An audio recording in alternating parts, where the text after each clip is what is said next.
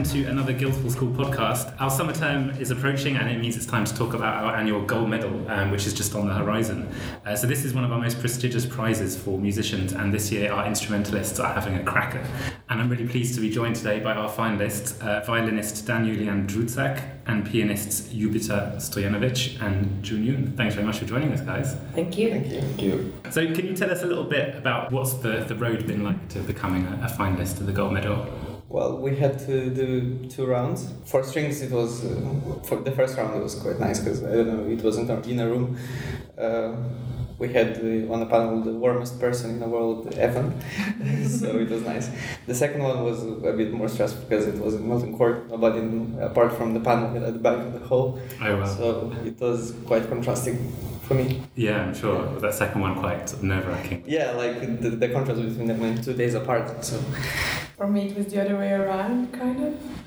The first round for piano was in LRR in Guildhall School, and then that's a little bit nicer, I guess, than just a room, but I quite enjoyed it. Milton Court is completely empty, and it felt like I could just play to one person or 2 people, you know. So it felt more relaxing. Oh, that's nice. Yeah.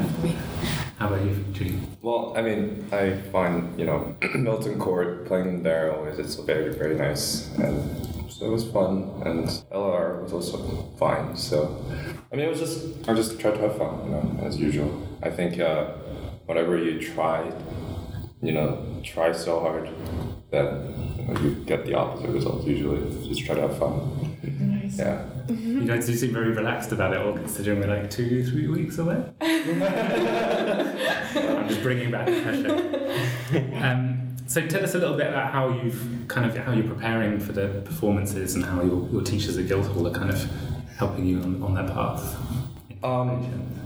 Well, I guess for now, I have been just looking at the orchestral score mostly, and I mean, I have looked at it before as well. And for me, I've never played this piece with orchestra, and I do look forward to it very much. The Brahms Concerto especially, it's more like a symphony that he never wrote in his earlier years. So I look forward to playing it very much with that, all the colleagues and a very well-rehearsed orchestra. It'll be a lot of fun. So I guess for me right now it's just really knowing everything, the orchestra part as well. Yeah, as if you're trying to conduct it. Not that I can, but have that mindset at least. Yeah. And what made you choose that piece? It really is one of my favorite concertos, and along with the Beethoven concertos, and especially the first Brahms concerto is basically modeled after the Beethoven Third Piano Concerto, especially the last movement is basically the same form and very similar material used. So those two happen to be my favorite concertos, and this Brahms seemed like the perfect piece to make my Barbican debut with. If I was given the chance, and I'm very grateful about that. So yeah, if you're gonna play in the Barbican, you might as well have fun with it. Yeah, this huge piece, and it'll be fun, and so.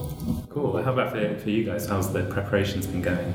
Well, for me, I did it before, so that answers the question why I chose it. But it's constantly in a process of updating your information from the scoring. It's constantly making it better. Yeah. Same for me in a way. I guess I play Prokofiev Third Concerto, and it's completely an electric piece that is like packed with energy and all this. I think that's why I chose it.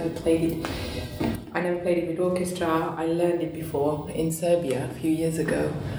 But considering it's very, the language is very ecstatic, I guess. I'm also just looking at this orchestral part a lot, as June said, just trying to learn as much as possible what's going on and what could possibly happen while I'm doing my thing. And yeah, that way you constantly think there could be more you could be knowing about these things, but then it's never ending. Yeah, just learning it as many ways as possible. Yeah.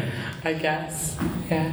It's endless. So I was actually talking about it with my teacher who wrote it, and we talked about this. And of course, it's never ending.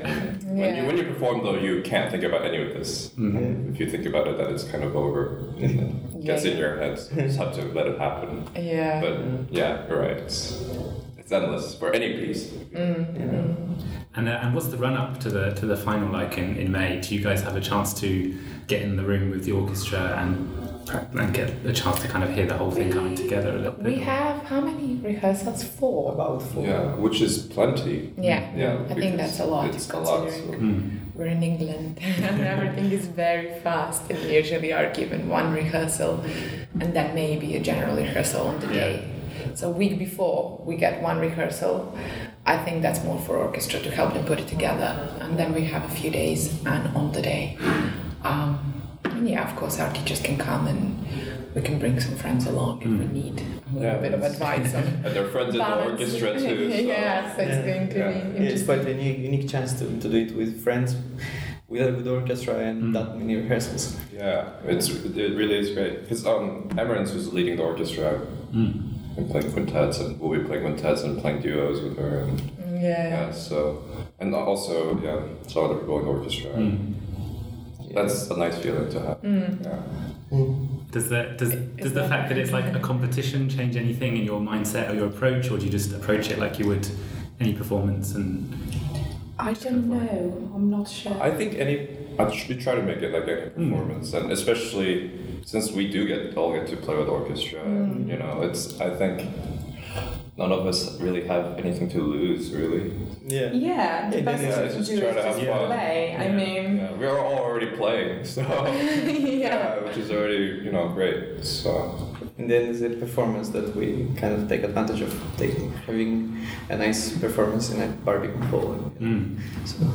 Is this going to be your first kind of big Barbican Hall performance? For I played there before, Korngold with 2 singers, but not solo that I remember.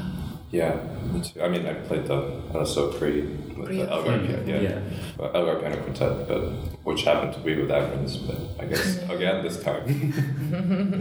Amazing. It's the inside job. Yeah. And what are you guys looking forward to about performing in the Barbican and the whole evening? I mean, just exciting. Atmosphere, it's I don't know, just like a dress. Really cool dress. Yeah. Me too. Well, actually, when I was playing that pre-LSO concert, Argerich played like basically 3 days before on the same stage, but I don't think she used the same piano, but I was kind of hoping to get some of that, Some of that energy. Yeah.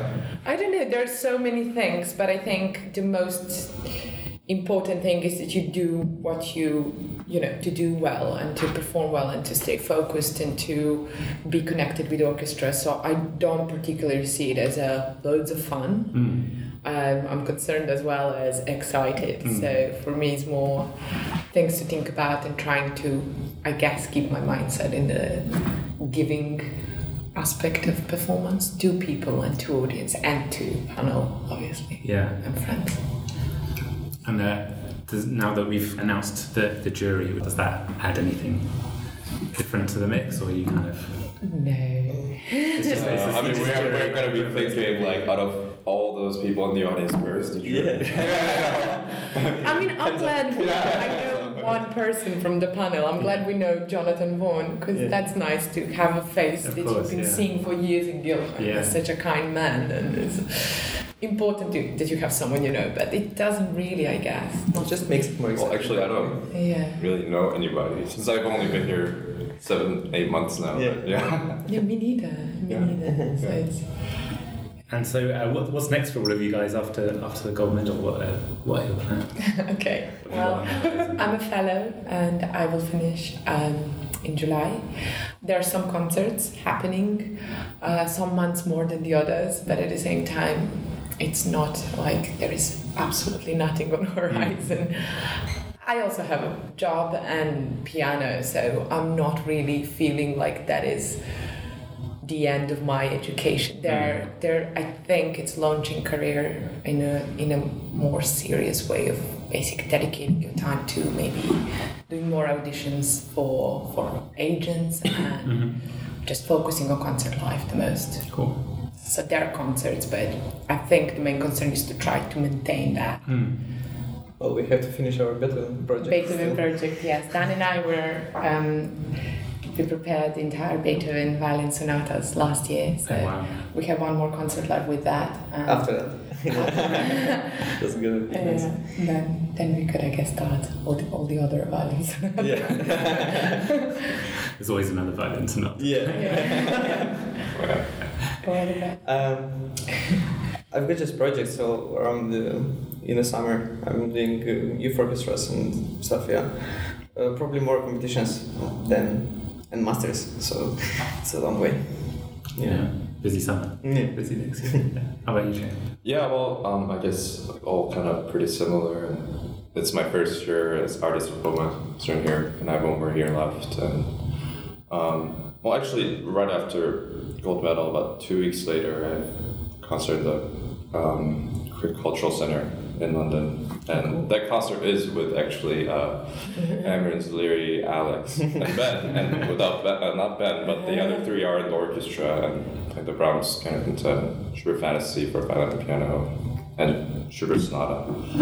They're all new works, so I have to work on that. But other than that, competitions, more auditions, and finishing your artist diploma, I guess.